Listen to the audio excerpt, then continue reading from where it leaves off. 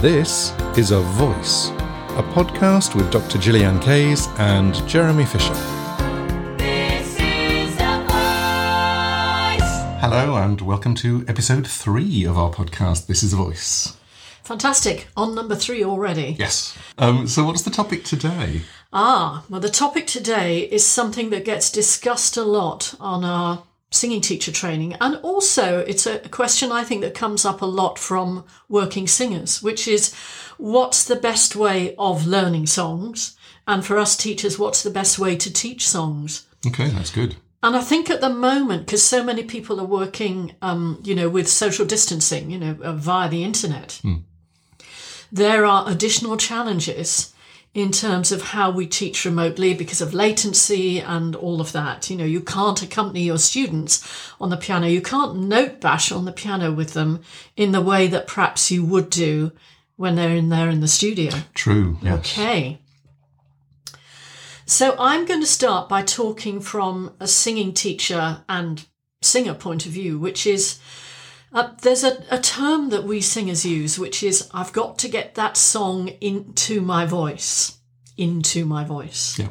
And what does that mean? Yeah, exactly. What do we mean by that? Yeah. And we also often use this word muscle memory. Now, of course, our muscles don't have memories. We know now that really this is a neural memory, a neural patterning that we have. It's like, I often talk about it with my students, that you have a kind of a roadmap in your head of where the song goes. And that's really what we're building when we're learning a song. And when we've got it there, it does stay in our memory. So, I can still sing a song, not just remember the words, but also the feel of the song. And I'll often sing straight in on the correct notes, even though I don't have perfect pitch, from stuff that I was performing 30 years ago. Let's just digress for a moment, because that's fascinating. The whole business of having a feel for the pitch. And I know violinists have the same thing. They know where that particular note is on the neck of the violin, and cellists and stuff like that. And I think it's really interesting for singers that you have a feel for what key you're singing in and where it is, where it is in your voice and what it feels like and what the sound feels like, which is a really weird sentence to say. And if you don't have perfect pitch, you still know approximately where it is in your range. If you do have perfect pitch, singing in a different key is a nightmare. Yep. Because you have not just a physical memory, but you have a visual and an auditory memory as well. And you're almost having to rewrite the song in your head, which is, I don't have perfect pitch, I have very good relative pitch. And I have come across that. Little digression, I was auditioning for the Swingle Singers as the low bass years ago. In fact, I've done it twice and got through to the final rounds. Just saying. And clang. And we were doing a wonderful piece. It was a fantastic arrangement of Fool on the Hill. And I knew that it went down to B1. Hang on, which B is it? A4, don't A3, ask me. A2, I'm having one of those B1. moments. Yeah, yes. It's the B below bass bottom C. Yeah. And basically the whole piece ends on that, and it's a very, very, very long held low B. And I knew it was coming up. And then they gave me the start note to start the piece, and we were singing from memory. And they gave me one, and I went, "Hang on, that's not the right note. Oh my god!" And it was, I think, a semitone down. And I don't know whether they were doing that deliberately, whether they'd given me the music in B minor and then just decided that they were going to do it down a tone to C. I bet they were impressed. Well, the thing was that I weren't, because I was terrified because I literally had to rewrite everything in my head because I knew exactly where everything was. But I did manage to hit the low B flat and sustain it for about 6 bars, which was that was the bit they were impressed with. It's very interesting you talking about the reframing, because I think, a lot of singers, irrespective of whether we have this, really perfect sense of pitch, if you put a song up or down a tone, we really feel it. Yes. We don't have, what's the thing that you have on a guitar? Oh gosh, don't ask me things when I haven't got a brain on. Hang on.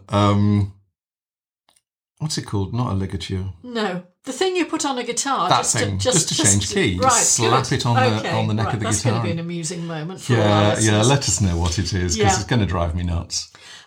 We don't have one of those. So, if you're a jazz singer and suddenly you're working with a group of musicians that maybe you didn't rehearse with previously, and they've got, the song set in the keys that they like to play in, they think as a singer, well, you can just change key. Oh, no, we can't. Well, this is really interesting because essentially, let's assume that a singer has a 2.5 octave range. And the idea of when you're a guitarist or a pianist or a whatever is that you've got those notes in front of you and you can play them. And a few keys are slightly more difficult than others, but basically you can play any melody, you can play in any part of that range. As a singer, that doesn't work like that because there are certain parts of your range that are more comfortable. There are certain parts of the range where you can sit really easily. And then there are certain parts of the range where you've got those notes and you can pop up and down to them, but you can't sit there. It's too tiring. And so there are adjustments that need to be made. And because the voice is a physical thing in the physical body, it's not as easy as flicking a switch. Yeah. Or putting a kind of clamp thing on. We've sort of we've popped away from the topic a bit, which is what we normally do. I had a little rant there. A little rant. Okay. So how do we learn a song? I'll talk to you about my process when I'm working with a singer. My aim with a singer is to tailor the song to the individual voice, and that might include the key. I might even need to make adjustments to certain notes, depending on the genre that I'm working in. So let's assume I'm working with a client that I know quite well. I know their voice quite well, and I know their pitch range quite well. I know where their gear changes are, where their voice sounds best. I know where their money notes are. So I will look at the pitch range of the song and start to create exercises, warm-up exercises around that pitch range and help the singer to kind of ease their voice around the notes that they're going to be singing. And then we might take some phrases from the song and sing them and kind of play around with that. That's one of the things that I do. I'm not keen on teaching line by line. I mean, I've done loads of that in my career, but I actually find it quite boring. And to be fair, most of the singers that I work with either learn the song auditorily and come into a lesson with the song already learned in terms of notes and rhythm, or they are music readers. And we might want to talk about that process with people who don't read and how they learn. Yes. But for me as the trainer, getting the song into the singer's voice is about working it around the pitch range, the volume. Also looking at breath patterns, where are you going to breathe? Maybe breaking down the rhythmic pattern of a song and working it on buzzing or chanting, which I think you're going to talk about more later as a song learning process. Yep. So those are all things that I would do to help a singer get the song into their voice. Now, I would love you to talk about, you have people coming to you. I've got to sing this song tomorrow in the audition. Yes. And sometimes you have to teach it from scratch. Oh, yeah.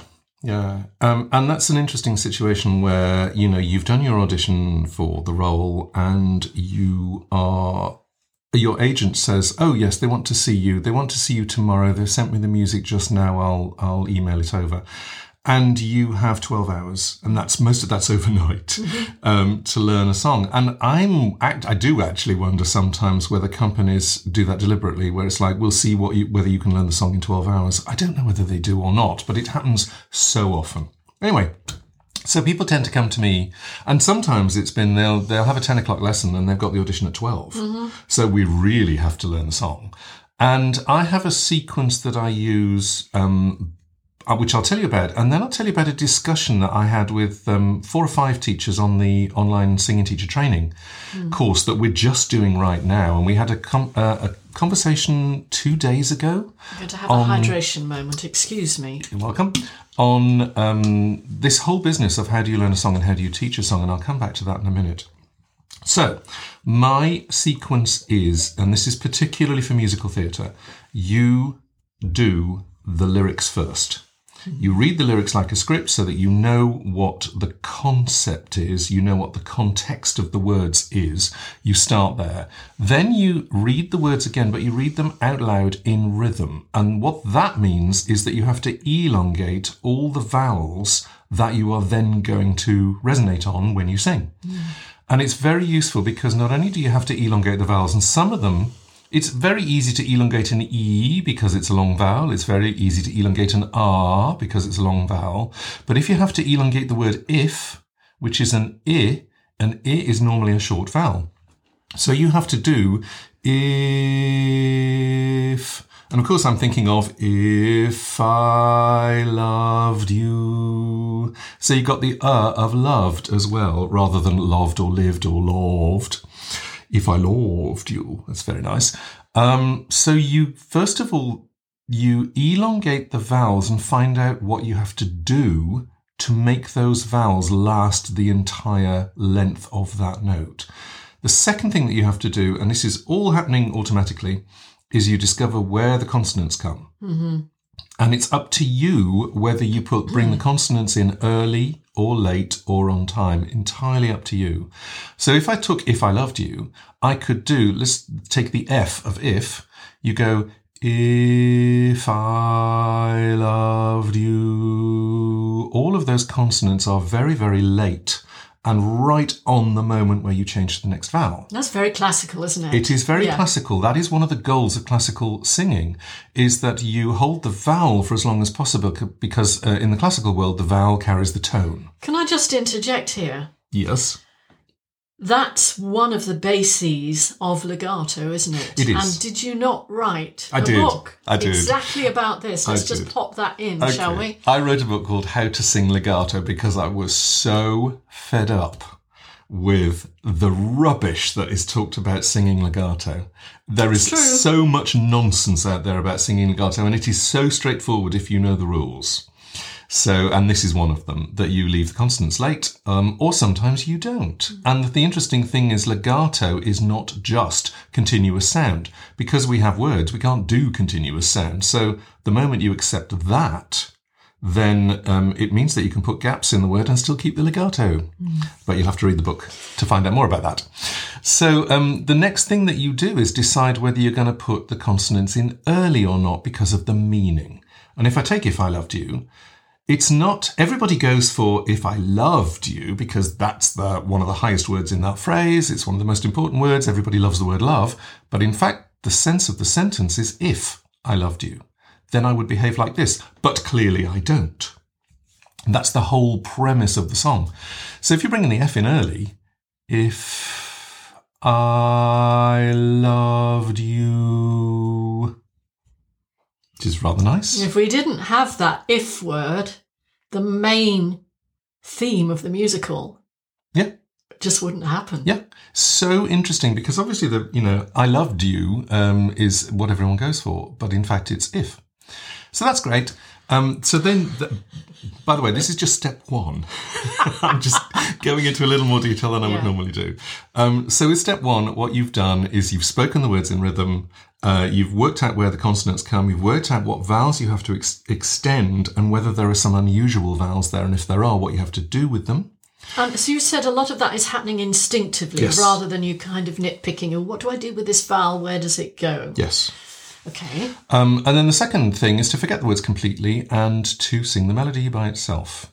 Now, you can hum the melody, you can N the melody, you can M the melody, you can NG the melody. You could SOVT the melody. SOVT, you could get your straws and a bottle of water out and you could bubble your way through the melody. It really doesn't matter.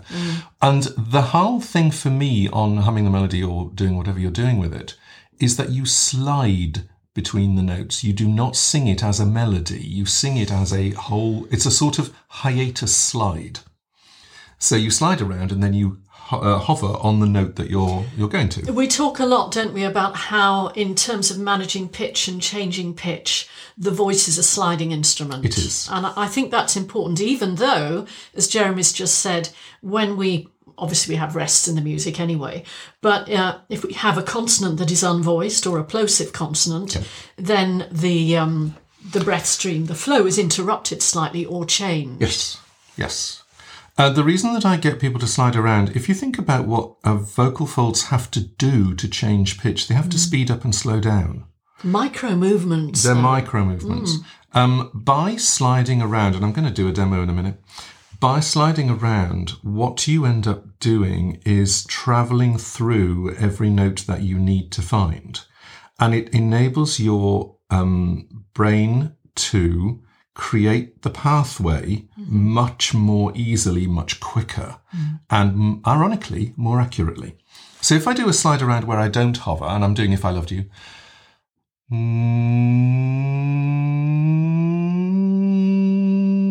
that'll do.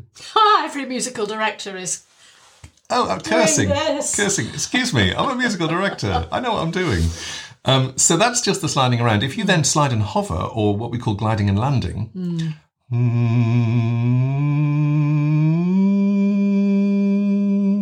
then you decide whether you're going to glide fast or slow.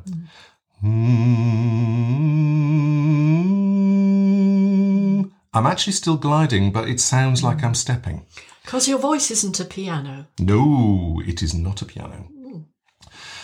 So that's that. And then you put... What's your next step? Next step is to put the two together. There is an interim step if you want it. I'm not using it so much now. The interim step, and I write about this, is called myroning, which is a combination of singing and mouthing. Sirening and mouthing. And what you do, if people are watching on the YouTube video are going to love this because you'll see me doing it rather than just hear me. You are doing an NG at the back of your mouth and you are making all the consonants and shapes at the front. So you have a constant stream of NG, but you're making shapes at the front, and it actually helps you separate out jaw, tongue and lips. Okay, so If I Loved You would be...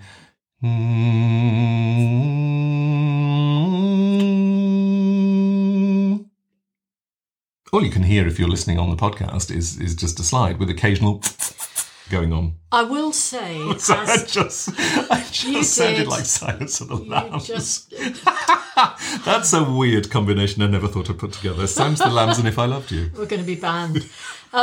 I will say that as a vocal trainer, that is quite an advanced technique. It is. It's the sort of thing that professional actors will work well with, Yeah. and sort of singers who are training to be professional singers. It requires a lot of coordination. does. I don't use that very often now. No, I find I don't need to.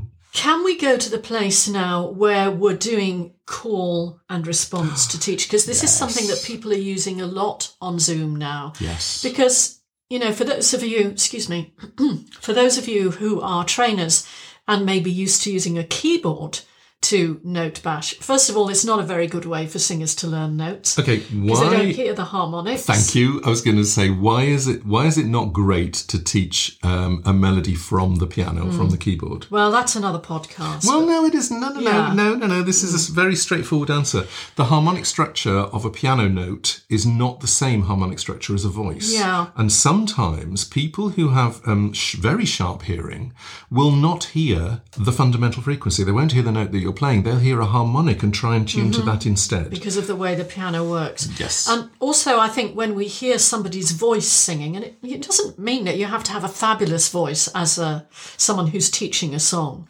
but there's something about the harmonic structure of the voice that helps people to process the pitch when they're hearing it. Yes, assuming that you're singing the right one. Yeah. So, over Zoom, whether you're doing a bit of choir leadership or if you're doing regular singing teaching, don't be afraid to use call and response. I think you'll find it enormously helpful. This is where this conversation that I was having a couple of days ago with several leaders, choir leaders and singing teachers comes in, because we were talking about how do you teach a song, and that was the topic of the conversation. And the first person said exactly what Gillian said, which is call and response. So I sing a part of the melody and then somebody sings it back. And we've actually seen this done. You sort of assume that people are going to do that and it's a very good technique, by the way, in community choirs where people don't necessarily read music.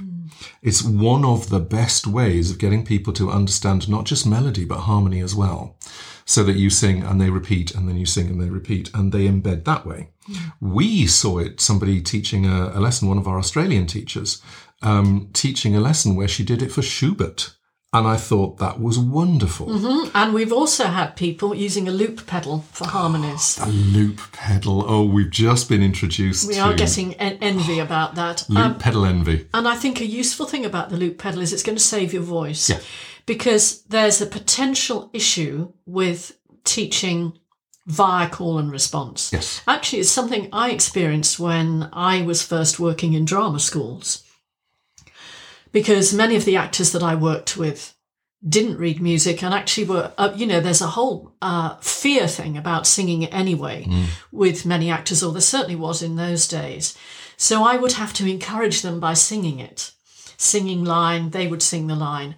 Now, you teach the same song for an hour Yeah. in 4 hours of classes back to back. You get vocally tired. Yes. And it is an issue that many choral trainers have, particularly those working with community choirs, that they're singing line by line to teach them to teach the song, and then they're singing with the choir to encourage them, and they get vocally tired. Yeah. So it's something to be aware of. If you haven't come across the loop pedal and how it works, basically the loop pedal is it's you can record your voice and you can record any phrase you like, press a button, and it will repeat exactly what you've just done. So not only can you sing a phrase and then press the button and repeat it, which means you don't have to sing it every time to your singers, but you can then overdub so that you lay that track down and then that repeats, and then you lay another track down and you can record that and that repeats. And so you can build up massively complex harmonies without actually using that much vocal energy.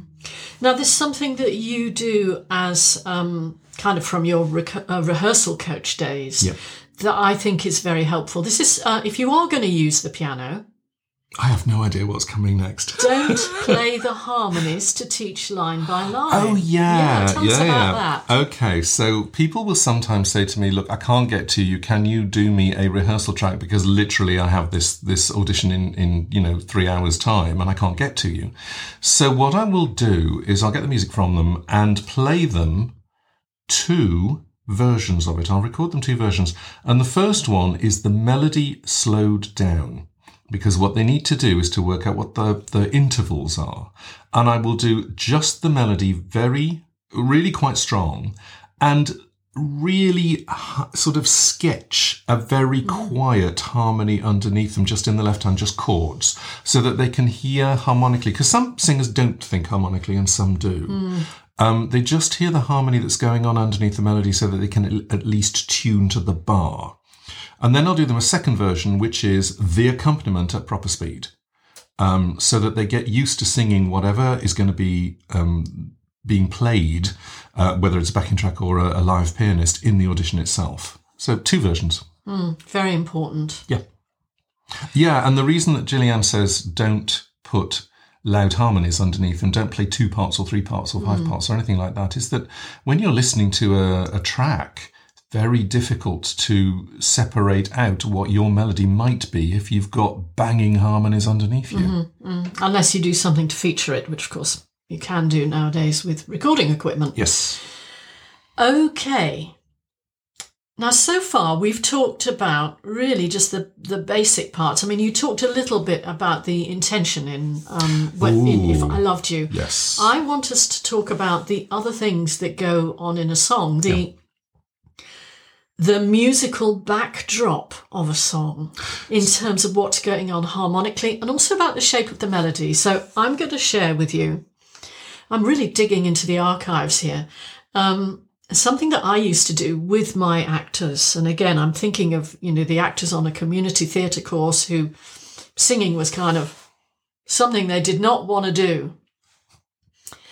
And one day I went into class and I took with them I've Never Been in Love Before from Guys and Dolls, which I knew they'd hate, but I wanted them to learn a little bit about lyrical singing.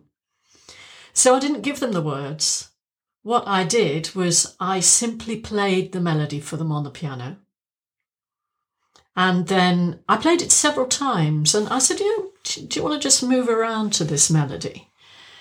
How does it make you feel? Maybe you want to hum along with it sometimes. And then they had to write down the feeling that it gave them. And one of my favourite ones was, wee! That sense of expansion. So we did that first so that I got their emotional response to the music. And then the next thing I did was I made them work in pairs and write lyrics. Oh, fun. Yeah.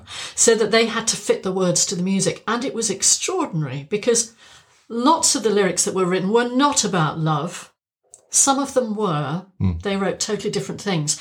By doing that, they learned kind of intuitively how to fit words with the melody. So they were learning rhythm.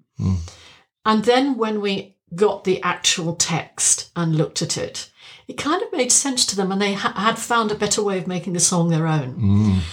And that was something that I came up with because as a musician, we've got this massive catalogue of emotional memories that fit with the music that we've been used to listening to. And if somebody presents us music from a completely different culture, sometimes we can respond really well and go, wow, I've never heard anything like that before. It's fantastic. Or sometimes we go, yuck, that's different. I don't like that. Or simply, in terms of the language of music, it doesn't make sense to us. Yes, so we can't place it.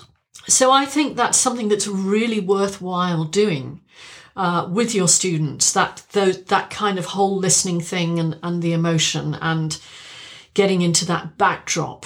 And I think it's very important working with teens who sometimes, because of peer pressure, are very resistant to working with music cultures that don't seem cool. Yeah. So I wanted to share that. And immediately, I'm going off on two tangents already. The first one is, it's a sort of simple version of what you're talking about, which is to take the lyrics that you're singing and rewrite them in your own words.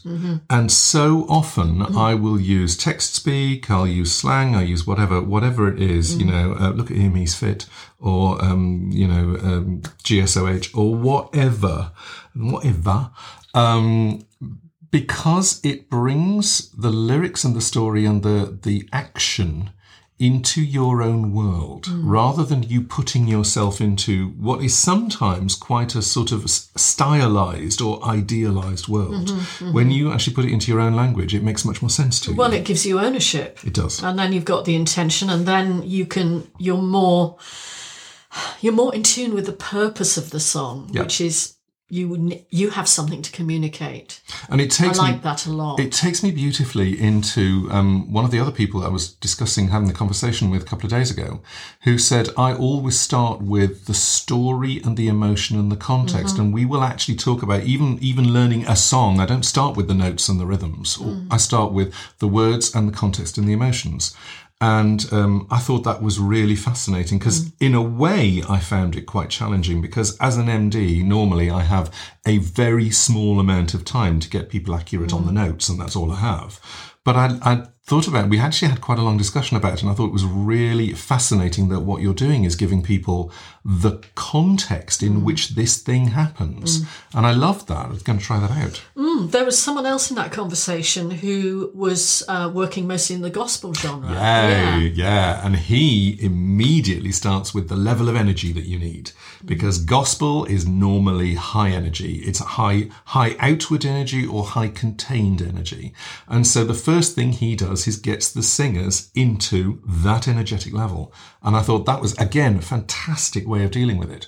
And we were looking at where these modes of learning might fit best. And obviously energy is gospel without question. Story and context and words is musical theatre. And call and response is really community choir. And obviously there are variations and you can use anyone you like, but it seemed to me that they fitted so beautifully. And then my thing, which is learn the words in rhythm. Funnily enough, obviously musical theatre, but funnily enough, I've done this with the recitative in opera, in classical music, and that works really well too, is that suddenly the recitative, you start to understand what that is about and what the shapes are. So ironically, even though I'm doing rhythms and something that's actually quite specific. What I'm really doing is teaching shape. I do love teaching by shape. I sight read by shape as well. I would like to guide us towards the finish line I didn't know we'd even started. I thought this was just the preamble. Yeah, by talking, yes, by talking about copying. Yeah. Now, when I was training as a young singer, the idea that you copied someone else's performance was an absolute no-no. Yeah. You did not go there. And it's something that I hear singing teachers talking about a lot. You know, for instance, somebody's singing one of Adele's songs, and they're copying her sound, they're copying her performance. This is really, really bad. Well, yes and no. Yeah. Because, first of all, we share with songbirds a song learning gene. We do. And we learned to speak by copying using our mirror neurons. Yep. And there is really nothing wrong with learning a song by a degree of copying. That's how we learn melodies. Yep. It's actually one of the best ways. So it's not wrong. I think the important thing is how we manage that. So, for example, if you have a student who maybe it's more often a teen student or to be fair, an avocational singer who wants to sing like one of their icons because that's what's inspired them to do it in the first place. Yeah. And, you know, they will actually very wonderfully copy every nuance that that singer has done, and they will model their voice towards that singer. And sometimes that's inappropriate for someone of that age or someone of that level of skill. And you may then need to modify. Well, fortunately, YouTube can help you here because there are always at least half a dozen other recordings of somebody performing that song and not necessarily studio produced, because there's the whole thing about how we use EQ now to change the sound and to compress the sound. That takes away some of the acoustic signals and acoustic richness of a real voice. Yeah. So encourage your students to listen to several recordings, discuss them, and then play around a bit more with the idea of modelling it in different ways. YouTube is so useful because for exactly that reason, because people find things, they find songs that really appeal to them, and they go, oh, I love this song. And the next instruction you need to give them is, fantastic, find another 5 performances of it.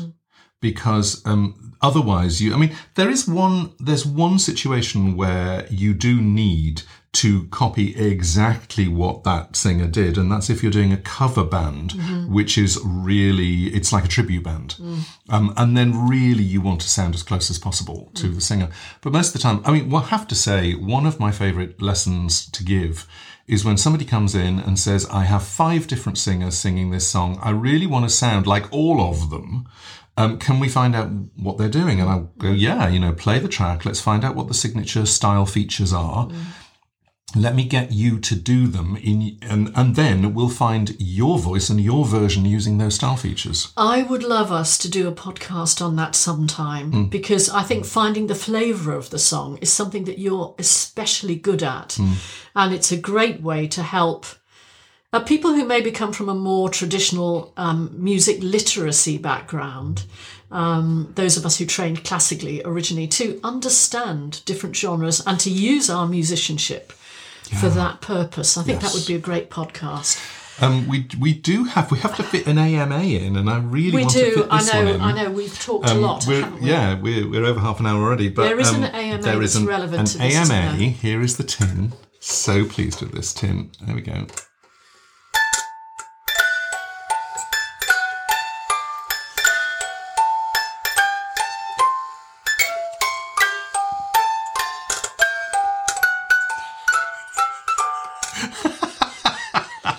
So if you go on the YouTube channel, you'll see me manipulating the tin. We're going to get complaints about its pitch inaccuracy.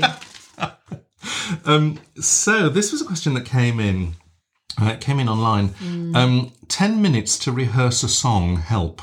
If you only have a short amount of time, audition or whatnot, what should you focus on? Great question, and I do this all the time. I'm handing that over to you. Yeah, it's one of my things.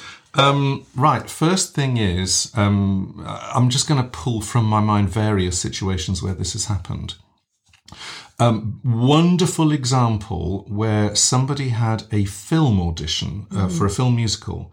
And it was Into the Woods, the film. And she was up for one of the leads, and she said, I really need to learn this song.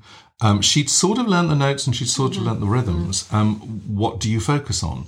And I thought, right, okay. And since it was Sondheim, Sondheim, we're not talking about an easy task here. Not an easy song either. So we spent about 6 minutes going, okay, any rhythms that you're not sure about, any entries that you're not sure about. Yeah, there were quite a few of them. So we just very quickly went over those. And then the last few minutes, I understand that you want to get this accurate. But you've got to remember that this is film musical, and the film musical rules are very slightly different. It's not about accuracy. It is actually about portrayal. It's about portrayal and really specific emotions and making sure that your storyline is absolutely crystal clear. Isn't it also in that kind of a situation, as it often is in a musical theatre audition, that they want to see you in that role, so you have to be able to give them a flavour of how you would interpret that role via that song. Absolutely. So I said, we're just going to go through the song, and I want you to play the story, and I don't care if you make wrong entries, I don't care if you make wrong notes. That is absolutely not the focus of this audition. This is a film audition, and they want to see you doing this. So that was really interesting, and in fact she was successful in that audition. She decided in the end, she got down to the final 2 and decided not to do it. She did something else instead. Please, please, please. Yes. Pretty please. Could we do a podcast sometime on what is practicing? Love to Wouldn't do that. Wouldn't that be cool? Okay, if you want us to do a podcast on what is practicing and how do you practice, let us know. Add it in the comments, send us emails, bombard us with stuff, because I'd love to do that. Good. One more thing, which is what do you focus on? It really honestly depends on the context. That was the film context. If you're doing a musical theatre audition context, it's similar. We really want to see you and this character. We want to see what this character does with a song. So you've got, in a way, it's sort of 2 focuses, which is can you as the actor live in a song? Can you actually work a song? Can you, how are you at the language of song? Because obviously most actors are highly experienced in the language of words, but can you sell a song? That's the first thing. The main thing in a way for musical theatre auditions is, what is this character going through? We want to see this character's story. So in a way it's very similar to film, although film is much more heightened in a weird way. We really want to see the character. So again, I would do storyline. I would check any wrong notes, but to be honest, less bothered about those than actually getting somebody up and running. If I've only got 10 minutes, I am not going to go into, oh, by the way, this is an E flat instead of an E natural. Don't care. Not the focus. And anything... We're going to get kickback for that. Listen, if anybody wants to give me kickback... That's what rehearsal is for. Listen to the context we are talking about. Everything on earth is context. So here's the context.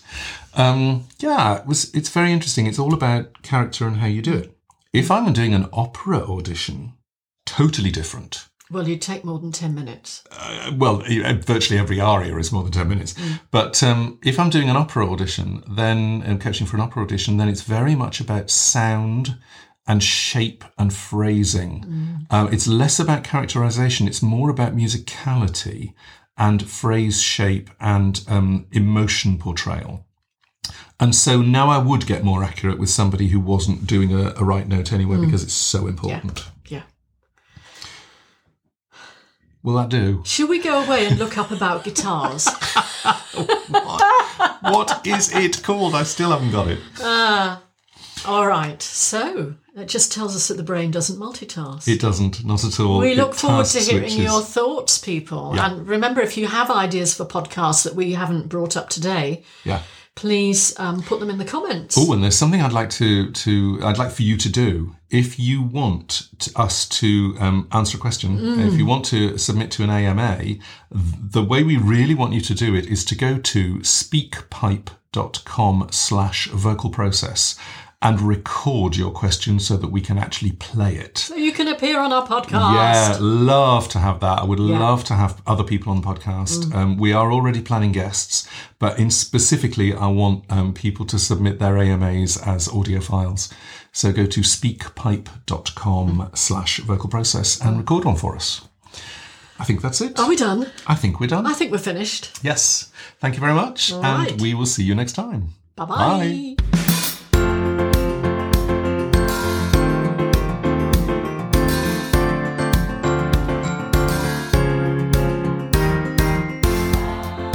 This is A Voice, a podcast with Dr. Gillian Kays and Jeremy Fisher.